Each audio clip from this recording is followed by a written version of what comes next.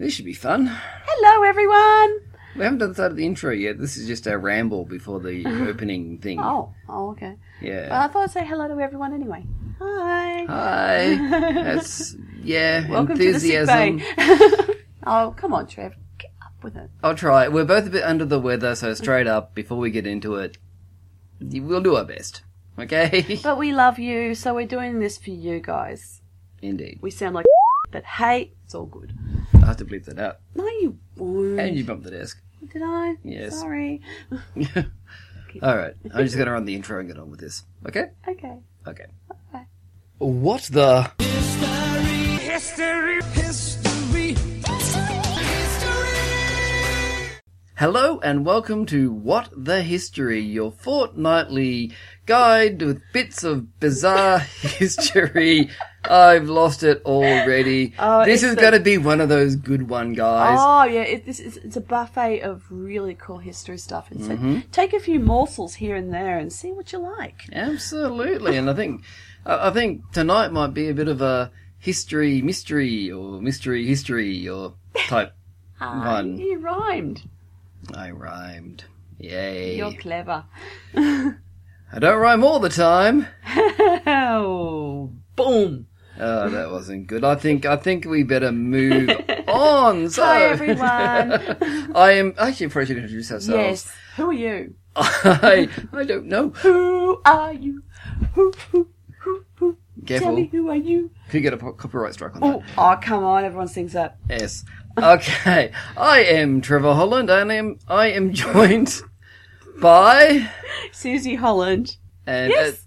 as per the preamble, we're not the best. So let's move on. What Trev means to say is we're not feeling the best right now, but we're getting off our sick beds and doing this for you guys.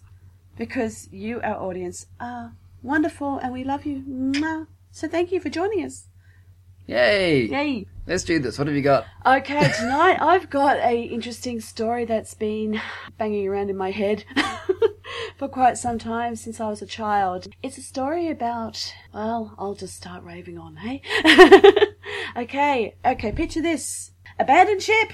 We've all read books and seen movies about where the ship is sinking. The inevitable call goes out to leave the ship as quickly as possible, usually with a lot of people screaming and panicking. Movies like The Poseidon Adventure and Titanic spring to mind at this point for me.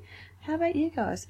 But how and why does a ship get abandoned for no apparent reason? All belongings and cargo left behind, and cargo that's worth a lot of money.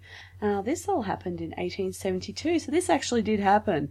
When a ship called the Mary Celeste, an American merchant brig, was found adrift and abandoned off the coast of the Azores in the Atlantic Ocean by David Morehouse, the captain of another brig, the Di Gracia. Now, please don't hate me because I maybe mispronounced that. But anyway, Captain Morehouse noted the ship's name and became alarmed as the Mary Celeste had departed New York 8 days before the Di Gracia should have arrived in Genoa in Italy before him, so he changed the Di Gracia's course to assist the Mary Celeste, whose sails were found to be full and undamaged. What the crew reportedly found when they boarded the ship was a few feet of water in the hull, the ship's charts in disarray, a full cargo of commercial alcohol that was going to be used to make wine in Italy, all belongings on board of the captain, his family and crew, 6 months' supply of food and water, one of the 2 pumps disassembled, a lifeboat missing, and no one on board. Now, the crew of Del Gratia went back to tell Captain Morehouse, who decided to send some crew to sail the Mary Celeste. So she was in a very ship-shape condition to actually be sailed to Gibraltar for a British Vice Admiralty Port Salvage hearing. Oh God, say that 5 times fast. Where salvage payment was given to the Di Gratia's crew by the insurers of the Mary Celeste after a trial that went on for over 3 months. Now, the reason for the length of the time of the trial was that the Attorney General in charge of the hearing, a Mr. Frederick Solly Flood, oh my God, these names, suspected foul play by the crew of the Del Gracia, but found no evidence of this. However, the amount of salvage money received was a reduced amount as the crew was still suspected of being involved with the fate of the Mary Celeste. So, what happened? The captain of the Mary Celeste, Captain Benjamin Spooner Briggs, was regarded as a very experienced and well-respected captain by his peers. Now, the Mary Celeste sailed from New York on November 7th, 1872, with Captain Briggs, his wife Sarah, their 2-year-old daughter Sophia, and 7 or 8 crew members, depending on which story you read. And they were meant to unload the cargo in Genoa. Now, the ship's log had the last date of entry as November 25th, which had nothing written on it to give reason of the sudden departure of everyone on board except for rough seas. Of note, however, is that during the course of Sally Flood's investigations, it was found that the chronometer on board was faulty, and Briggs may have gotten lost and changed course. But none of this explains why the ship was abandoned. Of course, there's been the usual attempts, like people say, about why she was abandoned, ranging from sea monsters, aliens, mutiny, pirates, etc. And the Mary Celeste's cargo was coal in her previous journey, so one of the things I was reading said that perhaps coal dust clogged the pump, and that was the reason why the pump was dismantled. And perhaps Captain Briggs was unsure of how much water was in the reportedly tightly packed hull, and was afraid it would sink, and then he called to abandon the ship. Another report said that perhaps the barrels of alcohol leaked, so Captain Briggs was afraid the ship would explode with the fumes.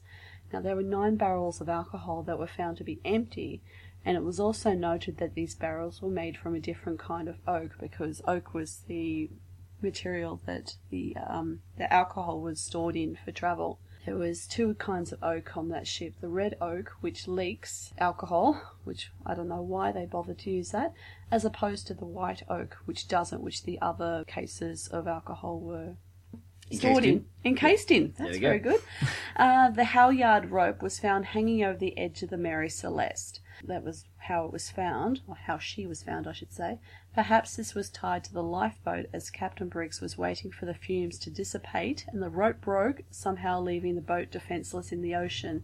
Now, this halyard's rope was about 3 inches in diameter, so I really don't know how all this happened. Like I said, this is just reports. But what is known for sure is the Mary Celeste captain, his family, and the crew were never seen again. And the ship itself sailed for a further 12 years before she was wrecked deliberately off the coast of Haiti as an insurance job. Funny that. What the mystery indeed. And I do have references, as everyone knows. We always mention the references at the end. I know, but I just thought I'd do it just in case. You know, Okay. You know me, just in case. And just Safety first. I forgot to introduce us, so there's a good chance I might forget the endings. Yeah, And there's a few it's things all right. we need to mention at the end too. So anyway, So the mystery of the Mary Celeste. quite a bit There there we that I hadn't heard before, so I learnt a bit myself. There we go. I hope I've taught some other people out there as well. From the mystery of an abandoned ship to the mystery of Polybius. See what you did there. I feel like I should have some sort of dramatic music after that statement. Dun dun dun. Probably more like when Donkey Kong comes in. Do do do do do. I like that one better. It's appropriate. It is. There are times when a series of events that don't appear to be directly linked can create something that is so what the history it is remembered long after, even if that creation didn't actually happen. Pray tell. An example of this apparently occurred back in the far-off ancient days of 1981. Oh, you cheeky bugger. Well, look, I was 10 then, so I know how ancient the early 80s were. Oh, come on. I love the 80s. They weren't ancient times. Even though Anyway. our children do think that we come from the olden days. Thanks, boys. Yeah, that's great. Anyway, back then, the video game arcade was all the rage. A number of classic games hit the arcades that year, including Donkey Kong, Frogger, and one of my all-time favourites, Galaga. Yes. I still play that today. And Trevor's awesome on it. Yeah, I get better every time. Yes. And me with Centipede. Yes, indeed. But that wasn't an 81 game. Aww. Now, the arcades were so hot that in the US alone they made $4.8 billion in that year. Wow.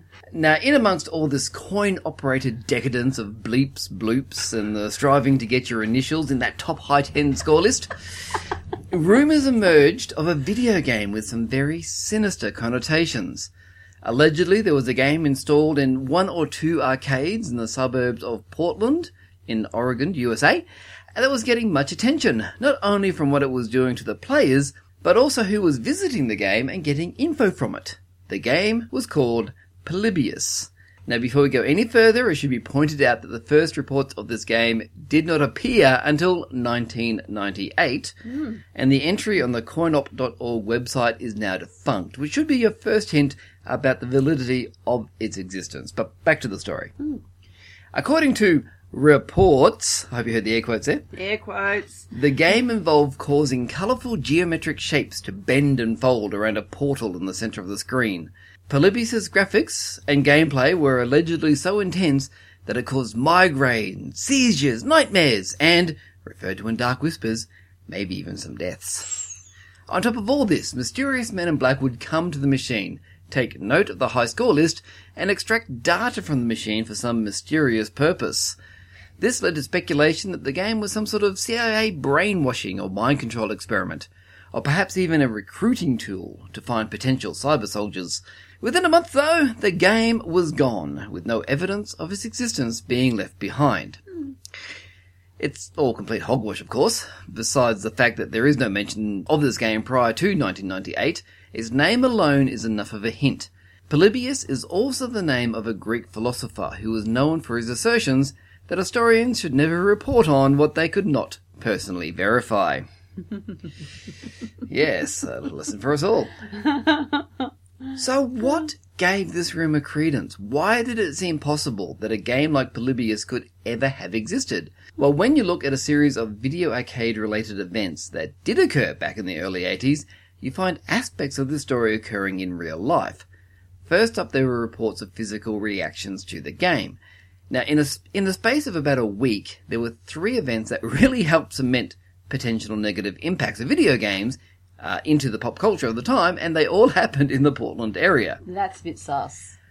First up, one Michael Lopez experienced his first ever migraine after playing the vector graphic shooter game Tempest.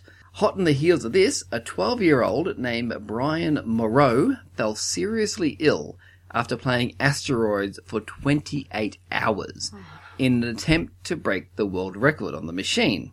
Yeah.